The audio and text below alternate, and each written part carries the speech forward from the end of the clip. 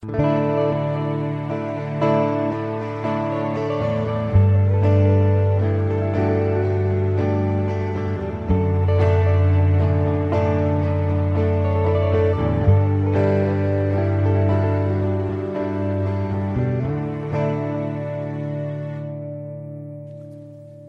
church, we specifically look at the 7 letters that was written to the 7 churches in the book of Revelation. And if you were here in week 1, you would know that the book of Revelation was written by the Apostle John. The Apostle John had this vision of the glorified Christ.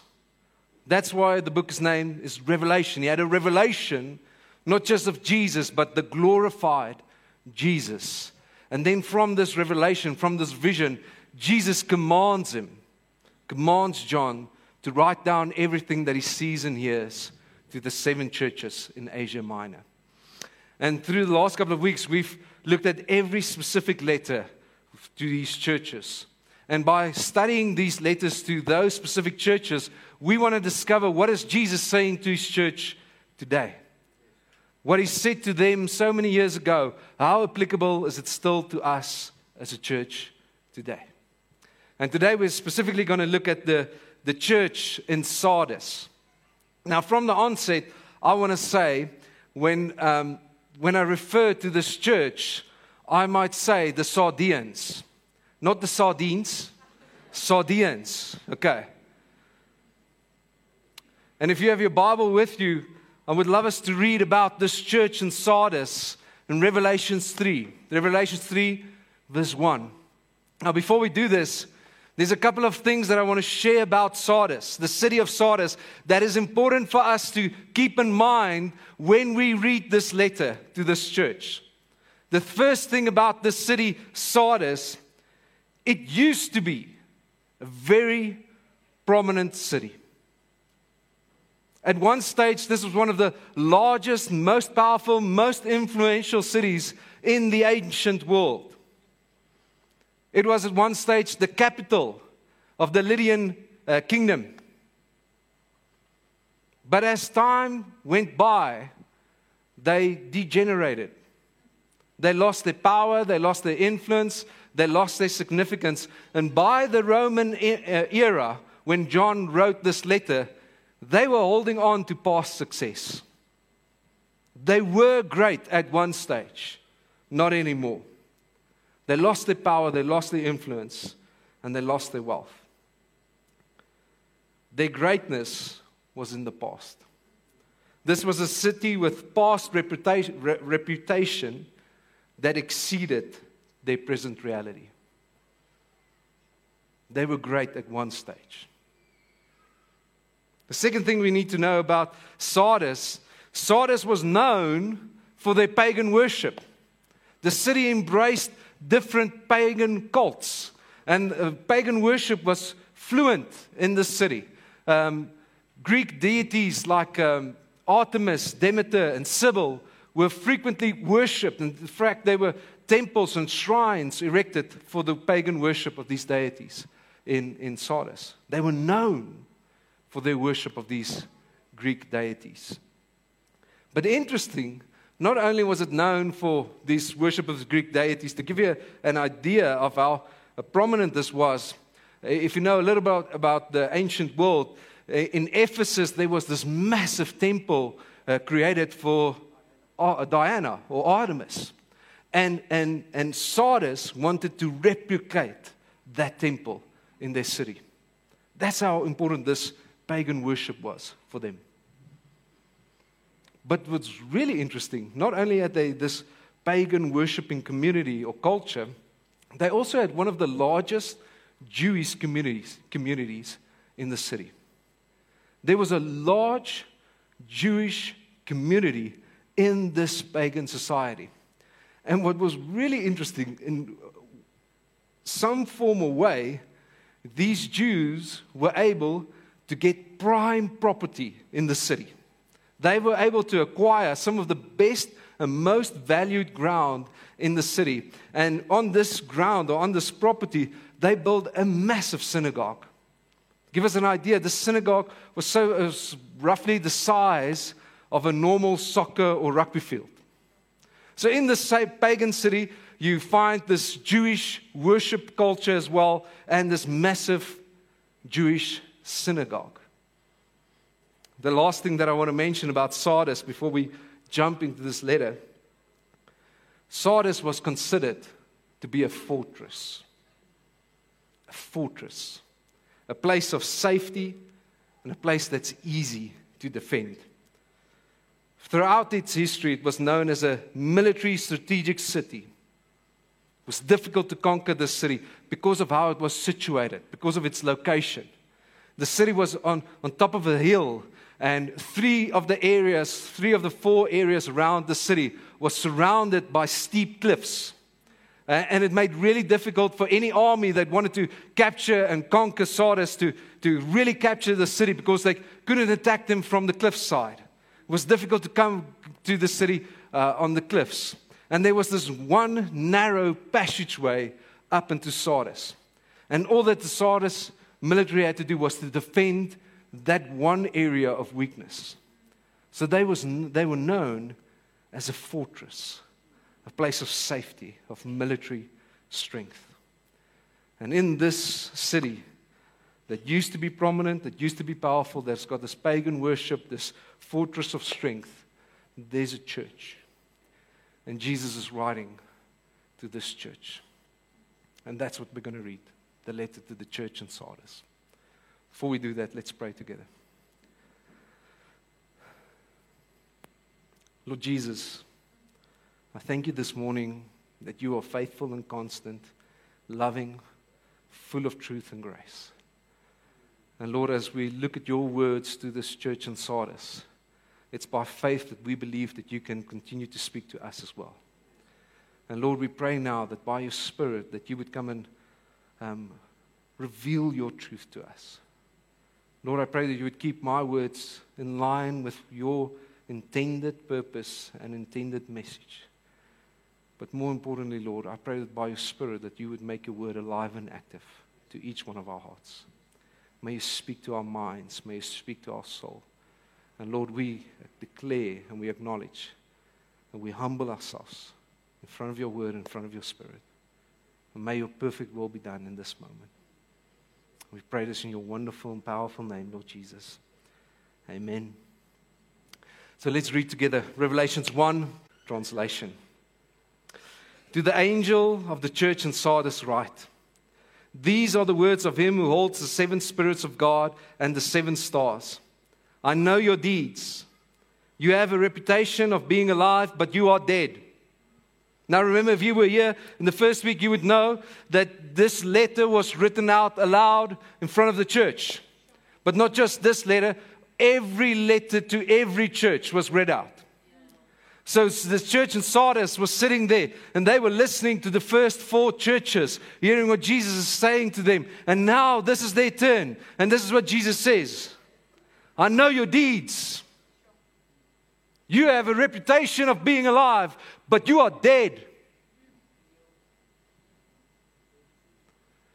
Imagine hearing these words for the first time, waiting for Jesus to go, hey, you're doing great. And Jesus says, you're dead.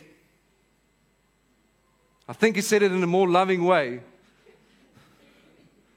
But the truth is, you think you're alive. You have a reputation, but you're dead. Wake up! Strengthen what remains and is about to die, for I have found your deeds unfinished in the sight of my God. Remember therefore what you have received and heard. Hold it fast and repent. But if you do not wake up, I will come like a thief, and you will not know at what time I will come to you. Yet you have a few people in Sardis who have not soiled their clothes. They will walk with me, dressed in white, for they are worthy. The one who is victorious will, like them, be dressed in white. I will never blot out the name of the person from the book of life, but will acknowledge that name before my Father and his angels. Whoever has ears, let them hear what the Spirit says to the churches. Whew. Tough read. Tough moment for the church in Sardis. most of us know or have been taught how to give positive criticism, how to engage in a difficult conversation. The sandwich technique. You know this? Where you start off by saying something positive, something you appreciate, something that the person is doing well. That's the outside of the sandwich. And then in between, you give that confrontation moment, the correction, the truth, the criticism. And then you end it off again with the other part of the sandwich, the reward part, or the positive reinformation, or this is what I do appreciate. And again, something positive. The truth sandwich. If you don't know this technique, you're welcome. Please do go and try and use it. You're welcome to try it in your marriage. Those difficult moments. Just start with something positive, sneak the truth in, and then again something positive. And to all the other churches that Jesus is writing to, we see a similar pattern. Jesus starts off to the other churches and he says something that they're doing great. He commends them for something. He says, you've been faithful, you've persevered, you've fight against false prophets. He says something that they're doing good.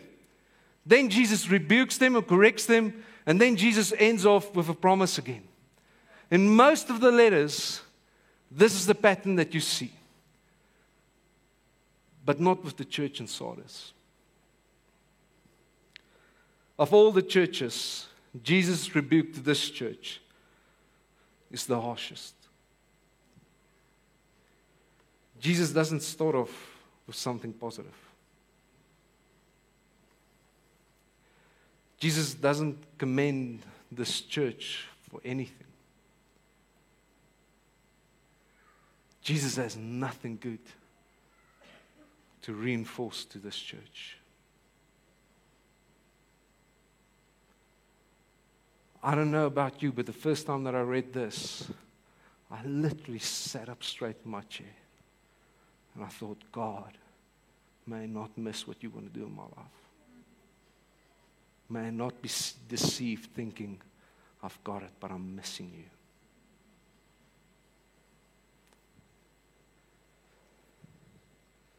There's not one good thing that Jesus can commend them for.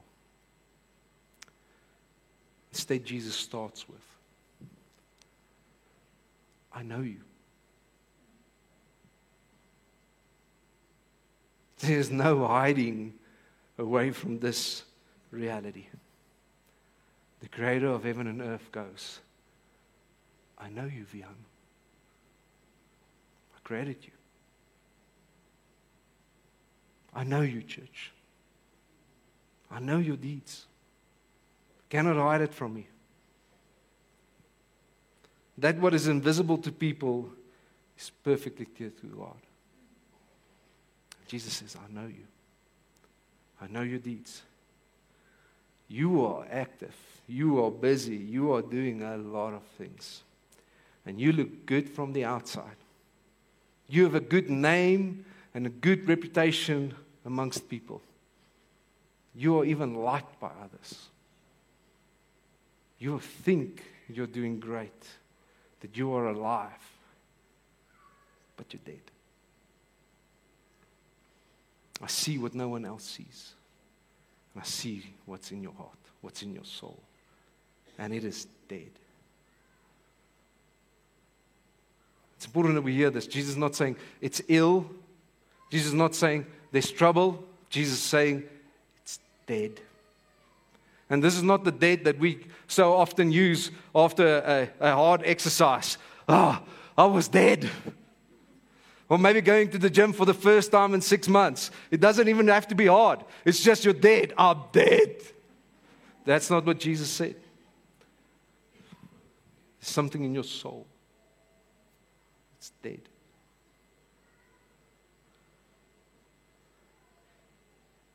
See, you think you're alive. But in my eyes, you're dead. See, remember, this was not unbelievers that Jesus was talking to. He's not talking about they are dead, they're spiritually dead, they haven't been rejuvenated by the Spirit of God. This is the church that Jesus is speaking to. This is a church that somewhere there was life in this church. Somewhere they responded to Jesus. Somewhere they experienced new spiritual life. But something happened that caused this church to die. And this brings us with the big question we need to answer. Why was this church dead? Because if we can see why this church was dead, why Jesus was so, not angry, but frustrated with this church, then we can see if those things are part of our lives. So why was this church dead? From this text, I want to suggest 4 reasons why the church in Sardis was facing spiritual death. The first one, they moved away from the gospel. I find it so interesting that here's a church in the middle of a city that is known for pagan worship, has got this massive Jewish community, and yet this church faces no persecution. If you read to all the other churches, there's a form of persecution, there's a form of oppression or opposition.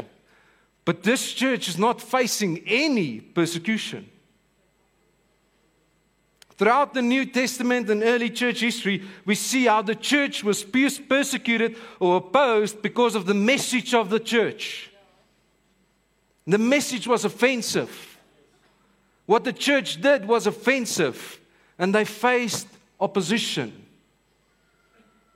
And this opposition, this persecution, usually was done by pagan authorities or communities. And if it wasn't the pagan authorities or communities that was persecuting the Christians, it was the unbelieving Jews. If you read through the book of Acts, it was usually the unbelieving Jews who started the persecution against the Christians. Here you sit with both communities, the pagan community and the unbelieving Jews, and yet none of them are offended by the message of the church. In Sardis, it looks as if these pagan worship community and unbelieving Jews have embraced the church. And this could only have been possible if the church moved away from the message of the gospel. Because the gospel is divisive. In 1 Peter 2, we read this idea about the gospel, about Jesus. See, I lay a stone in Zion. This is a prophetic declaration. I lay a stone in Zion, a chosen and precious cornerstone. And the one who trusts in him will never be put to shame, referring to Jesus as this cornerstone. Now, to you who believe, this stone is precious. But to those who do not believe, the stone the builders rejected has become the cornerstone and a stone that causes people to stumble and a rock that makes them fall. The gospel is a stumbling rock. The gospel is not offensive, but it is divisive. Because the gospel says, the message of the gospel says, you're not okay. The message of the gospel is, you're not okay. You're a sinner, and you need a Savior. There's a change that needs to take place in your life. And nothing that you can do can bring forth that change. That's the message of the gospel. There's something wrong with you, something needs to change, and there's nothing that you can do about it. But there's one God. Not many gods, not many pagan deities. The message of the gospel says there's one God and there's one way to this God. Not different ways, not good behavior, not choose whatever road you think will lead to God. There's one way, and this way is faith and hope and trust in the Lord Jesus Christ, the Son of God, who became man and died for your sin. There's one way. And He was raised from the dead. And if you put your faith and hope in Him, you will be saved. One message, one God, one way. Nothing you can do can change it. That's the gospel in its simplest form. Gospel is divisive. Even today, if you were to say what I said now, some people will be offended. Some people find it difficult to hear there's one way to God. Some people like the idea of being able to choose whatever God they want to serve, and ultimately will end up at the same eternal destiny. But the message of the gospel says there's one God, one way, and you need a Savior. See, if this was the message of the church in Sardis, if they were actively proclaiming the gospel in the city, if they were going out evangelizing and trying to reach the people that are lost, that will internally be condemned, if they really were living the gospel and proclaiming the gospel, they would have faced some form of opposition. For some of us that's sitting here this morning, just hearing that gospel presentation is difficult. There's opposition in your heart. See, if the church lived the gospel, if they proclaimed the gospel, they would have faced opposition. Instead, it looks as if they moved away from the message of the gospel. It looks as if they embraced a love wins theology, where everyone is accepted and embraced just as you are. In love, you have your truth and I have my truth, and we honor each other for that.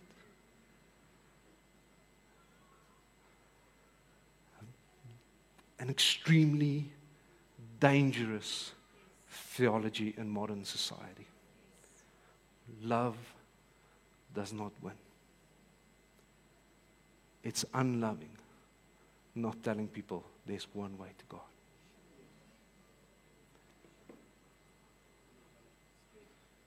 Jesus was the ultimate demonstration of love.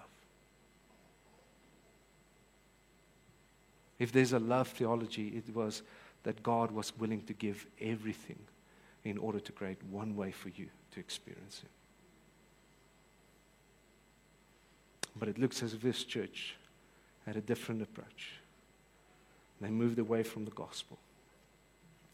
Second thing that I believe happened in this church that made them die spiritually. They lived nominal lives. I'm going to explain this. When Jesus speaks about the few in Sardis, there was a few in this church that stayed faithful. He said the following words: "They have not soiled their clothes. They will walk with me dressed in white." Now, what's important here, as I already mentioned, Sardis was known for its worship of pagan deities. And one of the cultural things that had to happen for you to enter into one of these deity temples, into this worship arenas, if you will, you had to wear clean white linen to enter these temples. So the worship of these deities required clean white linen. And Jesus, when referring to those who stayed faithful, said, they did not soil their linen of worship. By implication, the church contaminated their worship. The church soiled their garments. The church became dirty, impure in their worship unto God.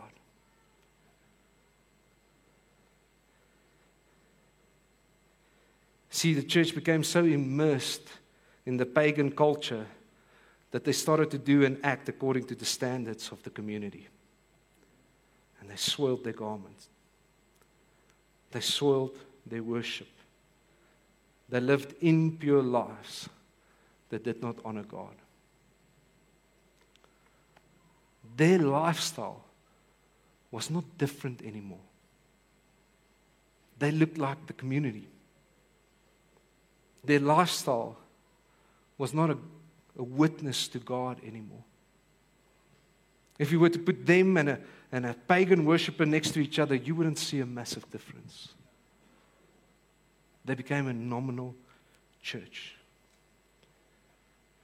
They soiled their worship. Myself and Jaco were speaking about this idea before church. It's like coming to church on Sunday, singing the songs we sing, putting our Bible verses up against the fridge, and then whenever we need Jesus, we quickly turn to those verses, and whenever we're done, we continue with life as if we want to.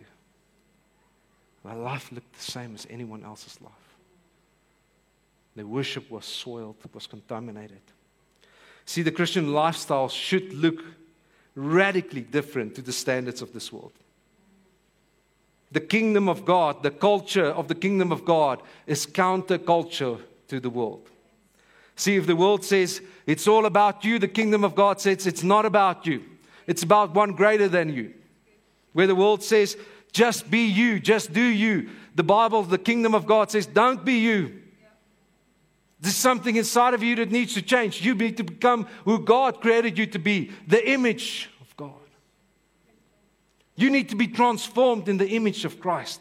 Don't do you, do Jesus. Where the world says, make a name for yourself, the kingdom of God says, you are defined by the highest authority and the name that He gives you. It's not what you do, it's about who speaks over your life. That gives you significance. Where the world says everything is permissible and do it and enjoy life. You only live once. The kingdom of God says there's certain things in this world that you need to flee from. Rid your life of those things. Where the world says eye for eye, the kingdom of God says turn the other cheek and choose to forgive. Where the world says you are entitled to certain things, the kingdom of God says lay down your rights and serve this world. The kingdom of God is countercultural. It says if you want to become great, you need to become the least. It says it's better to give than to receive. When Jesus gave His life, it was the highest price that God could pay. And He didn't pay that price so that our lives can look the same as the world. He brought the kingdom of God into this world. And it's counterculture. The church in Sardis lost their witness. Their lifestyle did not testify that there's a God that deserves so much more. They were a nominal church whose worship became irrelevant. See, this church were more concerned with their outward appearance and their acceptance in a pagan society than with the condition of their soul, with the inward purity of their devotion towards Jesus. It was more important about what the people were saying about them than about the purity and the holiness by which they were living. The third reason why I believe this church died, they neglected their devotion to Jesus, their personal devotion. Jesus says to the church, you're doing a lot of things, but you are dead. And it's dead works. Now, they've been cut off from the source of their spiritual life. And reading these words of Jesus, I'm reminded of His teaching towards His disciples that we read about in John 15. John 15, Jesus says to His disciples, remain in me, as I also remain in you. No branch can bear fruit by itself. It must remain in the vine. Neither can you bear fruit unless you remain in me. I am the vine, you are the branches. If you remain in me and I in you, you will bear much fruit. Apart from me, you can do nothing. If you do not remain in me, you are like a branch that is thrown away and withers. You're dead. Such branches are picked up, thrown into the fire, and burned. From the evidence in this text, it's fair to conclude that they neglected their personal devotion towards Jesus. They became self-reliant. They started following their own will, living from their own strength, doing what they desire, doing what they think is right and what's needed, trusting their past experience, trusting their own wisdom, their own understanding. They stopped living from the source of spiritual life. They ceased to remain in Jesus. And they were cut off. If you neglect your personal devotion to Jesus, no matter how many times you come to church, somewhere, something inside of you will slowly but surely start to die. Because Jesus didn't die to bring you just into a spiritual community. He died so that you experience spiritual family and also personal relationship.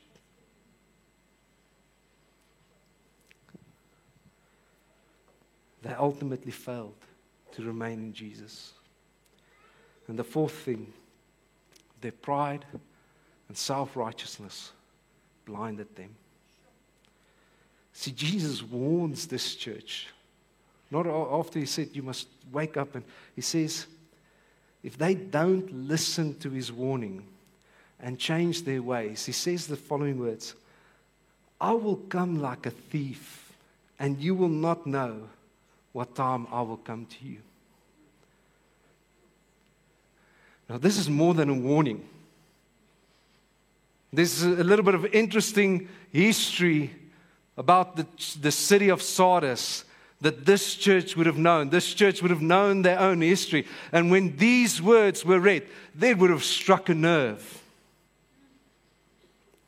Throughout the history of the city of Sardis, there was this military fortress that never, regardless of how many battles they went through, they always were safe and protected, apart from two occasions. 400, the 4th and the 6th century before Christ. There were two occasions, 200 years apart, where they were conquered by an invading army. Every other battle, every onslaught on the city, they survived apart from these two occasions. And both these occasions happened in a similar fashion. And both these occasions happened because of their arrogance and their lack of watchfulness. They believed they were unconquerable, so they stopped guarding the cliff areas. And one army, one soldier, saw a way up the cliffs. And at night, like a thief in the night, he climbed up with a group of troops onto these cliffs, snuck into the city, and the city was overrun and conquered like a thief in the night. Because they were arrogant and self-reliant, and they thought this would never happen to us. 200 years later, exactly the same thing. Another invading army up the cliffs, sneaking into the city at night, conquering the city of Sardis. See, arrogance and pride can keep us from experiencing God's grace. And Jesus warns them. You need to hear me, church. This is what Jesus is saying to you. Don't be like your history. Don't think you're okay. Don't be too prideful to submit and repent. Don't be so self-righteous that you miss what I want to do in you. Your life can be conquered by evil. You need to be watchful. You need to humble yourself. See, their pride and their righteousness blinded them to their own sin. It deceived them in thinking they're okay, and it made them complacent in their daily walk with God. This church was an example of what the Apostle Paul described in 2 Timothy 3, having a form of godliness, but denying its power. They looked great, but they were dead. Sardis was the dead church walking. As with the city, this church held on to past experience, and its greatness was in the past. But even in this dire state, even in this spiritual death, there is grace. And Jesus says, wake up. I read these words and I think of movie scenes. Have you seen a movie scene where someone dies? and somebody close to them that loves them is at this corpse, and they would pound on the chest of that person. They would not go, wake up, wake up. Are you there? Out of love, they would pound that person. Wake up, wake up. That's what Jesus is doing to this church. He's not rebuking them. He's calling them. He's saying, guys, you are missing it. And I cannot let you continue like this. Wake up. Strengthen what is nearly lost. Go back to the little truth that is still left in this community. Go back to the little faith that you have. Hold fast to my word. Repent. Repent of your hypocrisy. Turn back to me. Repent of your desire to look good in front of people. And come back to me and say, it's only you. Wake up. I'm not angry. I'm not mad at you. I'm appealing. Wake up. I love you. I don't want you to see, I don't want to see you lost.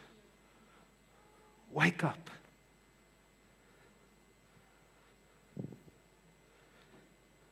And then Jesus gives this promise. To those who is victorious, will be dressed in white. I will never blot out your name of the person from the book of life, but I will acknowledge that name before my Father and His angels. What Jesus is saying to them, forget about your reputation with people. If you were to repent and hold fast, I will make you righteous. I will give you white robes. I will purify you. And you will have good reputation with me. I will acknowledge your name in front of the Father. That's what Jesus is saying to this church. Forget about what people are thinking about you. If you were to repent and come back to me, I will purify you, and you will have good reputation with me.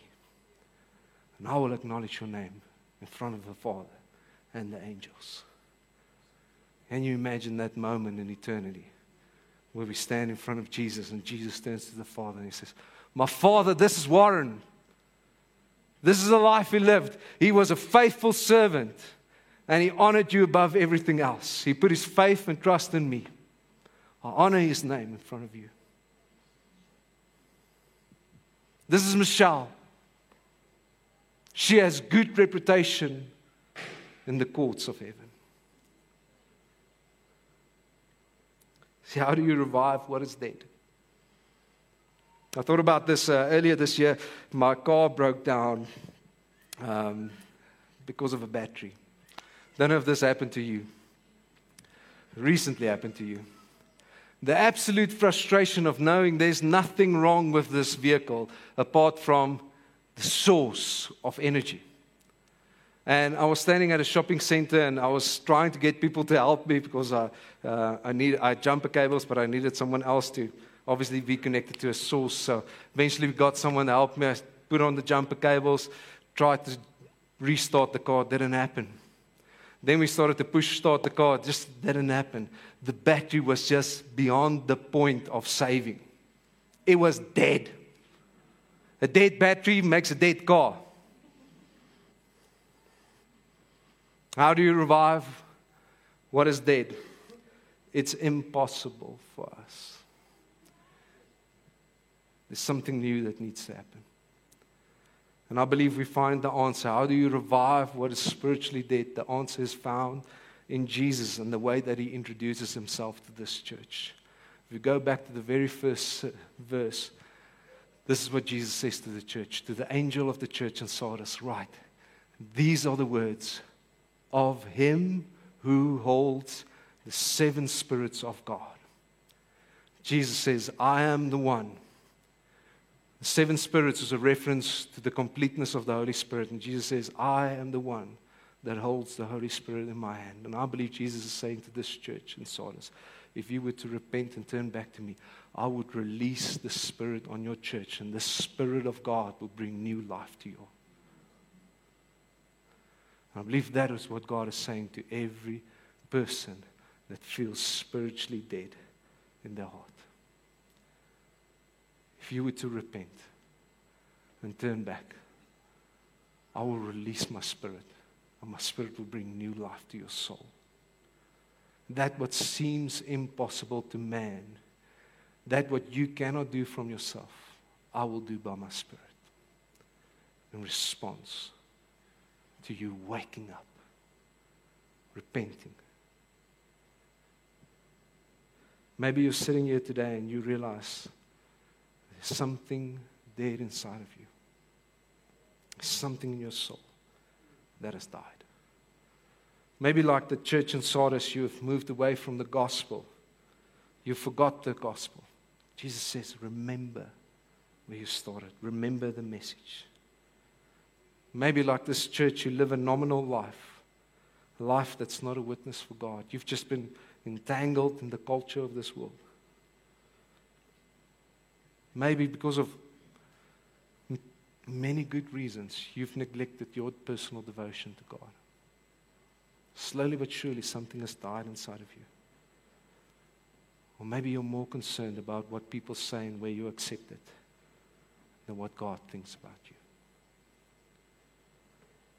May pride and self-righteousness not keep us from experiencing God's grace. And this morning is a moment for us as church. Jesus ends this letter and says, whoever has ears should listen to what the Spirit is saying.